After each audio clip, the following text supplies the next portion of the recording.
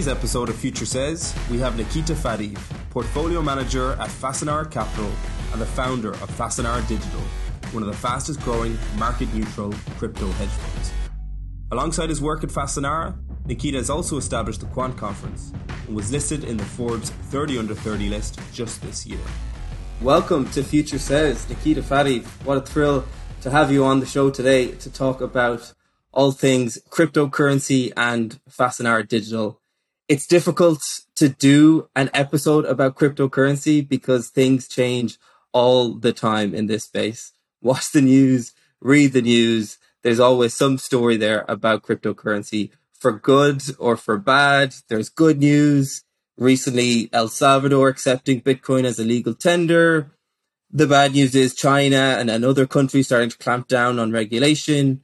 Good news, big advocates like Elon Musk talking about his corporate investments.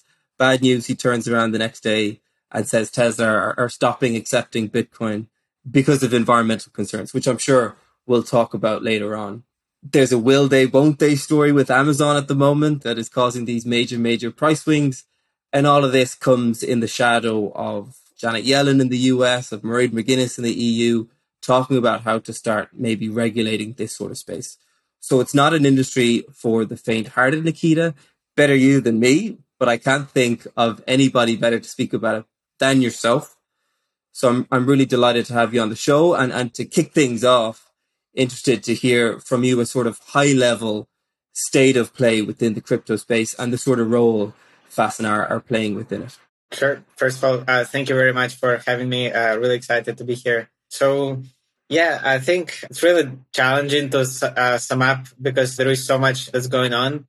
But let me perhaps just give you a couple of pointers. So I think one of the most exciting things as of now is the world of DeFi, decentralized finance. So it's really emerged actually like over, 2-3 years ago, but I picked up this team last year. And so the term came about DeFi summer.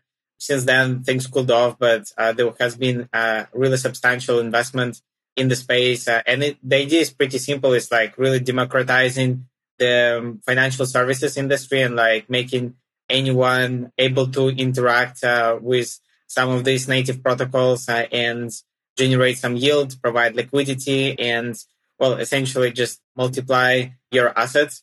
So that I think is one of the really exciting things. And the total value locked spiked to over 160 billion. That's with a B in a span of just a year and a half when it really became something to be watched. So that I think is one thing. Then in terms of other major trends, and I think that kind of has been coming about for quite some time now.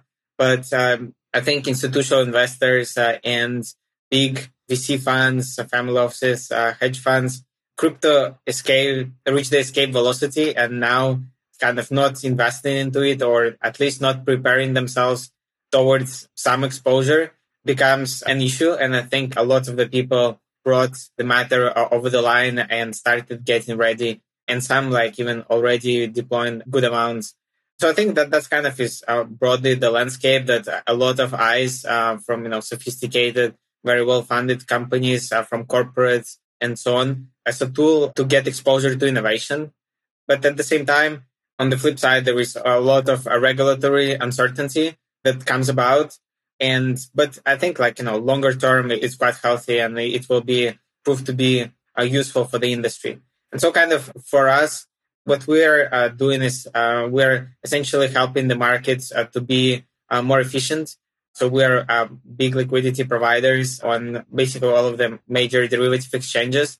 And yeah, we're kind of sitting at the crossover of traditional finance, because Fasanara Capital being a traditional fund, and kind of crypto native firms that are doubling down on the adoption. And so we found ourselves to be there and quite excited by the general trends. And can you tell us, Nikita, about the sort of early days of Fasanara Digital, why it was set up, how it was set up, and who set it up? Yeah, it's actually quite interesting. So we started back in 2017. So it was just a research team that I created back while at the university. And we were just building strategies for crypto because we thought that this is a market that is very inefficient, very volatile, hard to comprehend and understand. And it's at the same time, I think very few people knew what was going on and like I had a good level of sophistication. So it felt like a good bet to take with low barriers to entry. And so with this idea in mind, we essentially doubled down on our efforts in crypto. And so then at some point we had good results in terms of models and trading. And we felt that we should try to monetize and like pursue it as a, full-time venture, closer to towards the graduation. And one of the ideas was to, open up a fund and run our strategies because we were ignorant enough to think that that's one of the natural courses that can take place out of uni. And that actually helped us, I think, to have enough conviction to like push through. And so because I knew the CEO of Fasanara from before, I was working there for a little bit and we met and Francesco really liked the idea of getting exposure to crypto in a market neutral fashion. And so with this idea in mind, we joined me and my co-PM as just two of us to essentially build out what's now Fasanara Digital. And kind of little by little, we're able to raise a little bit of capital, then some more, and kind of we're making like baby steps. But at the same time, over time, we gained like enough conviction, build enough technology infrastructure to support all of this activity and kind of went from there. Yeah, and is that a trend you see within an industry as new and as novel, maybe as cryptocurrency, to invest in youth, to invest in people coming from university? I mean, at the end of the day, it's more of an even playing field, maybe within some of these newer industries. Yeah. I think it's a lot can be said on this, but I think the broader idea is that, there are still like no experts really. Like some of the latest advancements, they're like, months old and nobody has been doing it, for years and years. And those guys that watch the trends, read the Twitter, sit all day long in those Discord channels, interact with the community, they kind of get the power of the community and of the network and really like get messy in terms of like trying to understand inner workings of different protocols. And so I think it's not that it is difficult, but I think oftentimes people that just get, fascinated by it and like really decide to double down on this and get really, really deep, they're like people that haven't worked too much in the industry and haven't got their mind constraints in some ways around what is, feasible, what's not feasible, what can be done, what can't be done. So they kind of come with this naive idea that this can be done and somehow they manage to pull it off. So if you look at some of those stories around, DeFi, where some of those protocols are started by, guys that are, 20, 25, 30 years old, and it has, billions and billions of dollars in value, total value locked in them. For example, the founder of Uniswap, like really young guy. And in some days, Uniswap processes more volume than Coinbase with like, 10 employees and like been around for just, a couple of years. So it's really like astonishing the pace of innovation. And they're like, I just haven't found any correlation between kind of age and knowledge. More often than not, it's actually negative correlation. Like oftentimes it's the younger guys that are hungry enough to really be immersed to it 24/7 that are progressing and that are ahead of the curve. Because if you think about it, if you switch off from the market on the weekends, you lose 2 out of 7 days. And after, a year, that's like really adds up. So I think those are, some of the points I would raise. For all you young kids out there listening, do listen to Nikita's advice there. The world of opportunity, I think, for everybody there. But as you say, I think there's a lot of young people in this space. There's very little barriers to entry, as you said as well. But of course, I'm sure you can still learn a lot from the bigger players like Goldman Sachs are now committing to cryptocurrency to a very large extent. It's no longer a secret. Definitely not. Is there a lot of things you can learn from these bigger institutions that have been trading a lot of the more traditional asset classes? Are there similar strategies? Is it all completely brand new? And what exactly can you learn from these more experienced people, albeit not necessarily within crypto? Yeah, I would say like, I'll just make one step back to make a step forward. So I would say that from the traditional kind of firms, one thing that they do well, especially those that existed for a long time, is kind of, risk management and like making sure that, they don't blow up and they don't make costly mistakes that jeopardize the future. Because, the flip side of, this ambition and like, ignorance is that, sometimes you just do like very stupid things. So like, as long as it's like, it doesn't kill you, like it's fine, but sometimes it does. So you want to be like really cautious with choices and kind of always think in terms of like, what can you lose? And I think this is the spectrum. There is no like right or wrong. It's just given like what you have, whether that given choice makes sense or not. And, this is open to interpretation.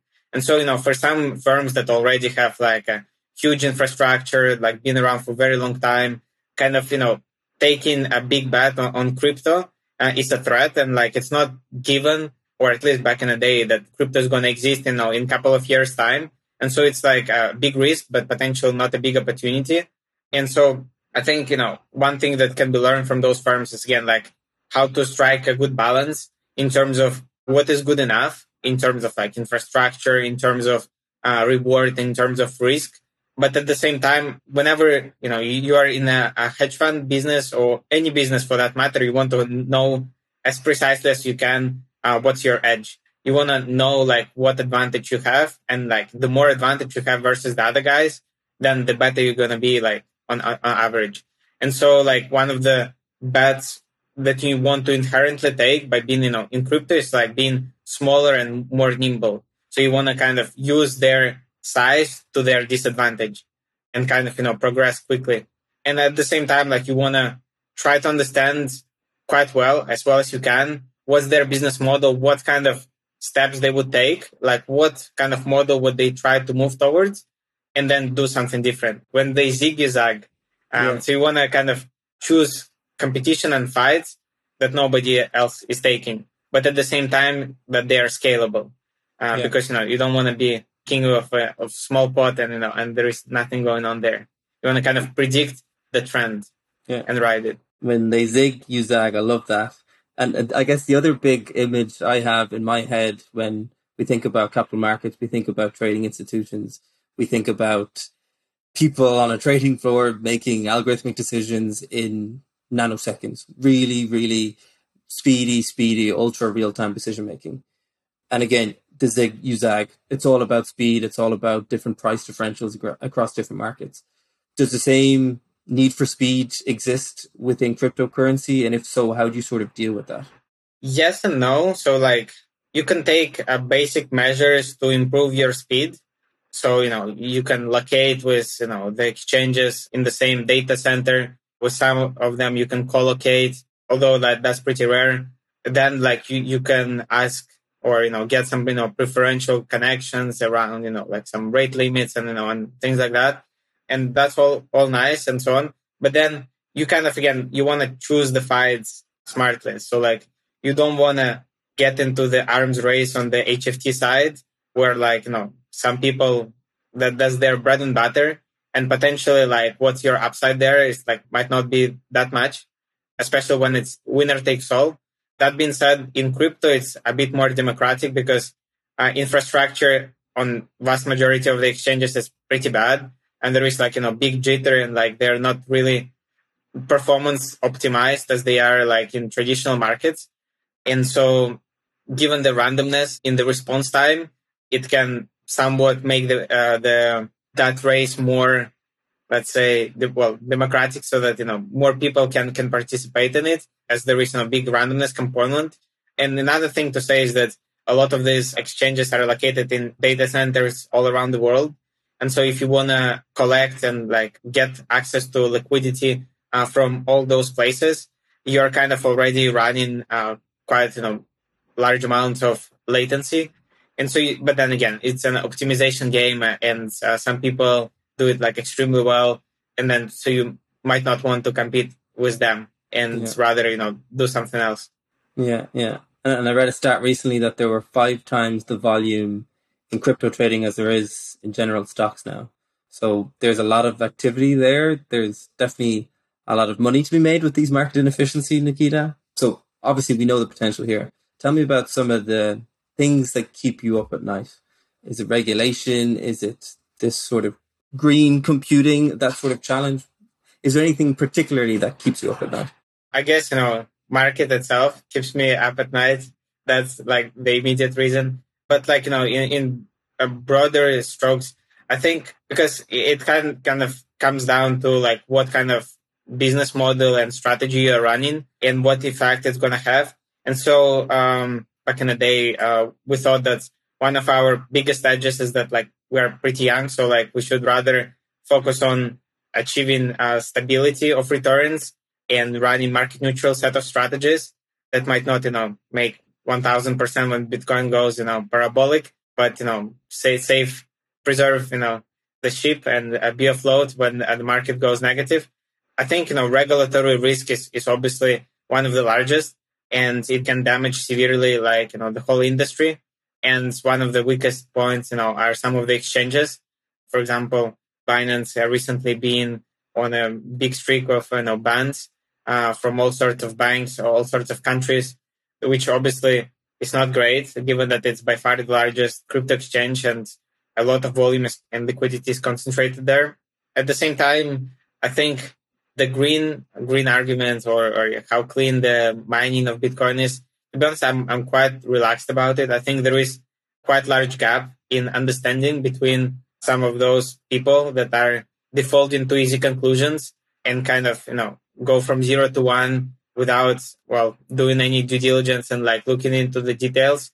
And I think Michael Saylor did a fine job in articulating some of the data points and assembling this, I think it's called this mining council or whatever it's called, where there is, a wide collection of companies that are heavy in crypto and some of the largest mining firms.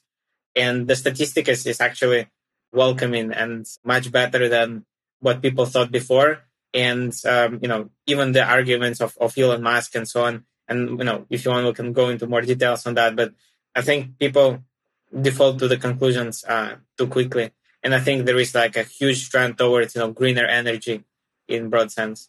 Yeah, and I think that's always the frustrating thing when we see these people presenting in Congress, even on a thing less complex as Facebook and social media, and they don't grasp the basic concepts. I'm sure within crypto, I mean, I can't get my head around it for the best of time, Nikita. So it's a difficult thing, and it must be very difficult for people in the industry to see a lot of the fate in the hands of these people making the regulation, making the legislation. You mentioned Elon Musk. I mean, crypto is so associated with that person. As I said at the beginning, the main reason he said for dropping Bitcoin as a way of purchasing Tesla vehicles was the environmental concerns. He's slightly rolled back on that in recent weeks, but keen to pick up there and your thoughts on that. Yeah, I think there is like a lot that's been done behind the scenes. I can't believe that he did the $1.5 billion purchase of Bitcoin and didn't quite appreciate how the mining works. I think he knew that really well. I think where the issues came from are perhaps from his investors, which, potentially once this argument of how green or dirty Bitcoin mining is surfaced, they perhaps, made an argument that they wouldn't be able to invest in Tesla or, hold its stock, some of the pension funds or other type of investors, which again, I think they defaulted to the conclusion quite quickly. Yeah. And so I think overall, Elon Musk said that they will start to accept Bitcoin for Tesla. And then he rolled back on that. But then he tweeted a couple of weeks ago saying that once he sees a good trend for mining in terms of going more green, and at the same time, when he will see certain percentage of energy used for mining being green, he would be happy to resume that.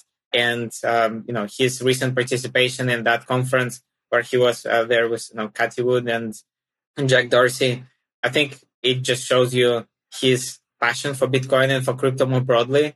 And the fact that, he owns himself and through SpaceX and through Tesla is a testament to that. But how do we get there then? His biggest concern is the biggest concern of many, many people, the environmental after effects of some of this Bitcoin mining. As Elon said, if that is reduced, then it's easier to invest in this type of thing. Do you have any thoughts on how we could potentially reduce that? I think, again, like we're already in a pretty good point, in terms of the trends ahead. using more and more like a renewable energy towards, mining Bitcoin and, essentially educating some of the energy producers on the matter on like how their excess supply can be monetized and utilized is an obvious step in that direction. Then we also need to see how, the full effect of the migration of miners from China, because the Chinese government banned, mining. And so a lot of the miners, flew in Kazakhstan, Iran, and US and Russia. So we need to see, how that settles down. But I think, overall, a lot of companies are working on this. And, just purely by the nature of energy production, like it's not always stable. And then, sometimes during some periods of the year, you have a big excess of supply and like little need for the energy. In some other cases, you have a lot of need and little production. So by normalizing that and using the excess towards Bitcoin mining, I think it can be a big leap forward in that direction.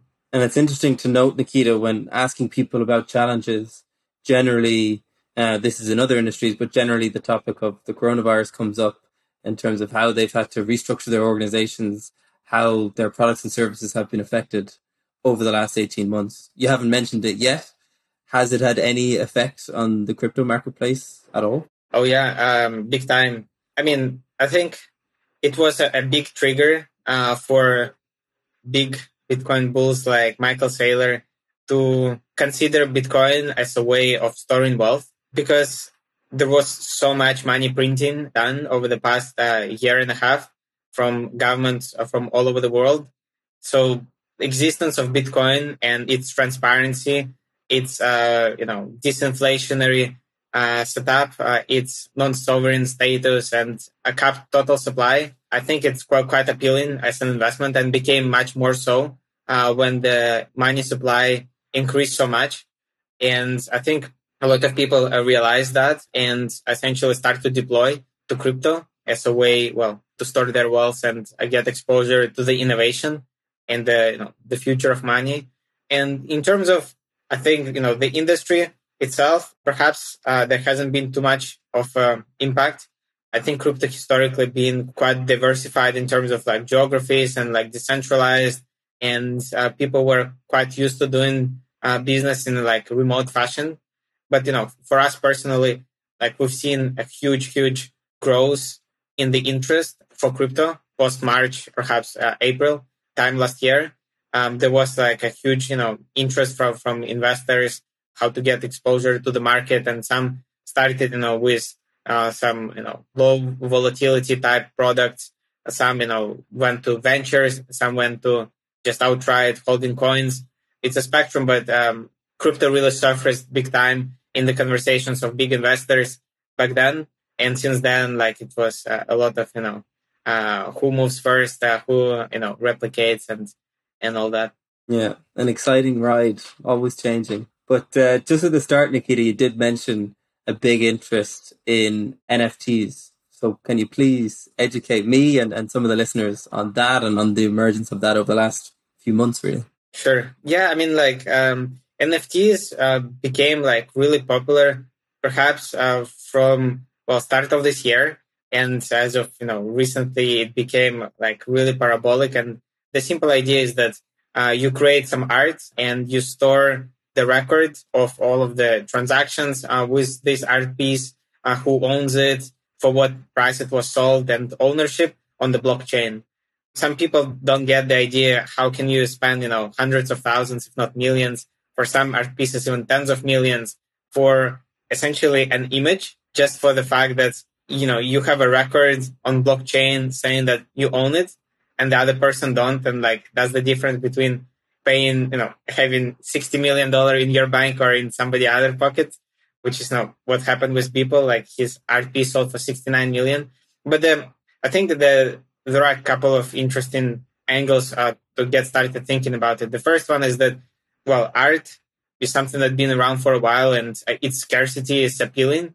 And I think it doesn't take a big leap of imagination to spot the trend that world is going digital, and the real world and metaverse will start to merge more and more. And people already start caring about their virtual personality, in some cases, quite a lot. And, in some of these games and so on, it's like a proper industry, big size industry, and that only going to increase. So that's, one thing. And the other one, crypto is a lot about ego and a lot about, flashing things, just like, in real world as well. And so by buying some of those crypto banks, which, now go, the lowest is this like $100,000 or something. It's like bragging rights just because there are 100 or 10,000 of them and you have one of them and that's a unique one. By definition, nobody else has that one. And just because you have it and there is a record on blockchain and anyone can verify it within seconds that you own it, kind of gives you the bragging right that you can afford it and that you have it. It's amazing. And it just goes to show again how fast these things move from emergence, as you said earlier this year, to now. It's all people seem to be talking about. It's really, really amazing.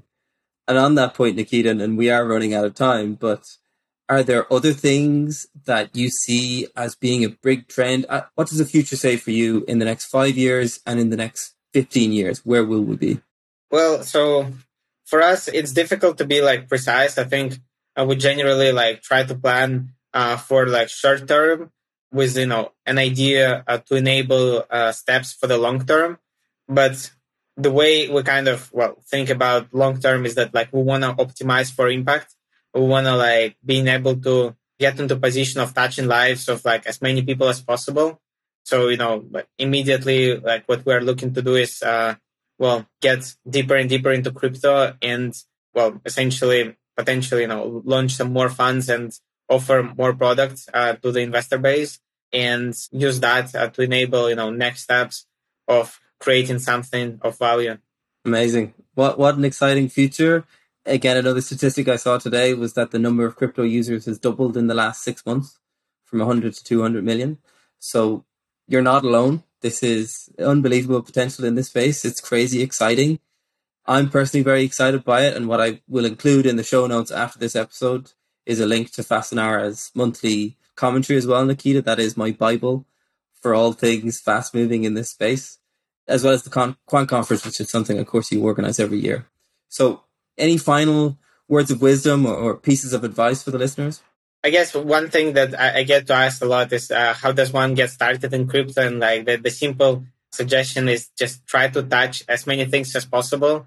Just get yourself immersed to it. Try to understand how things work. Ask as many questions as possible. The community is really inclusive, and by really like exposing yourself with open mind, you can get the chance, to get to see of future being created. Brilliant. Exciting. Words of wisdom. Thank you so much, Nikita, for joining.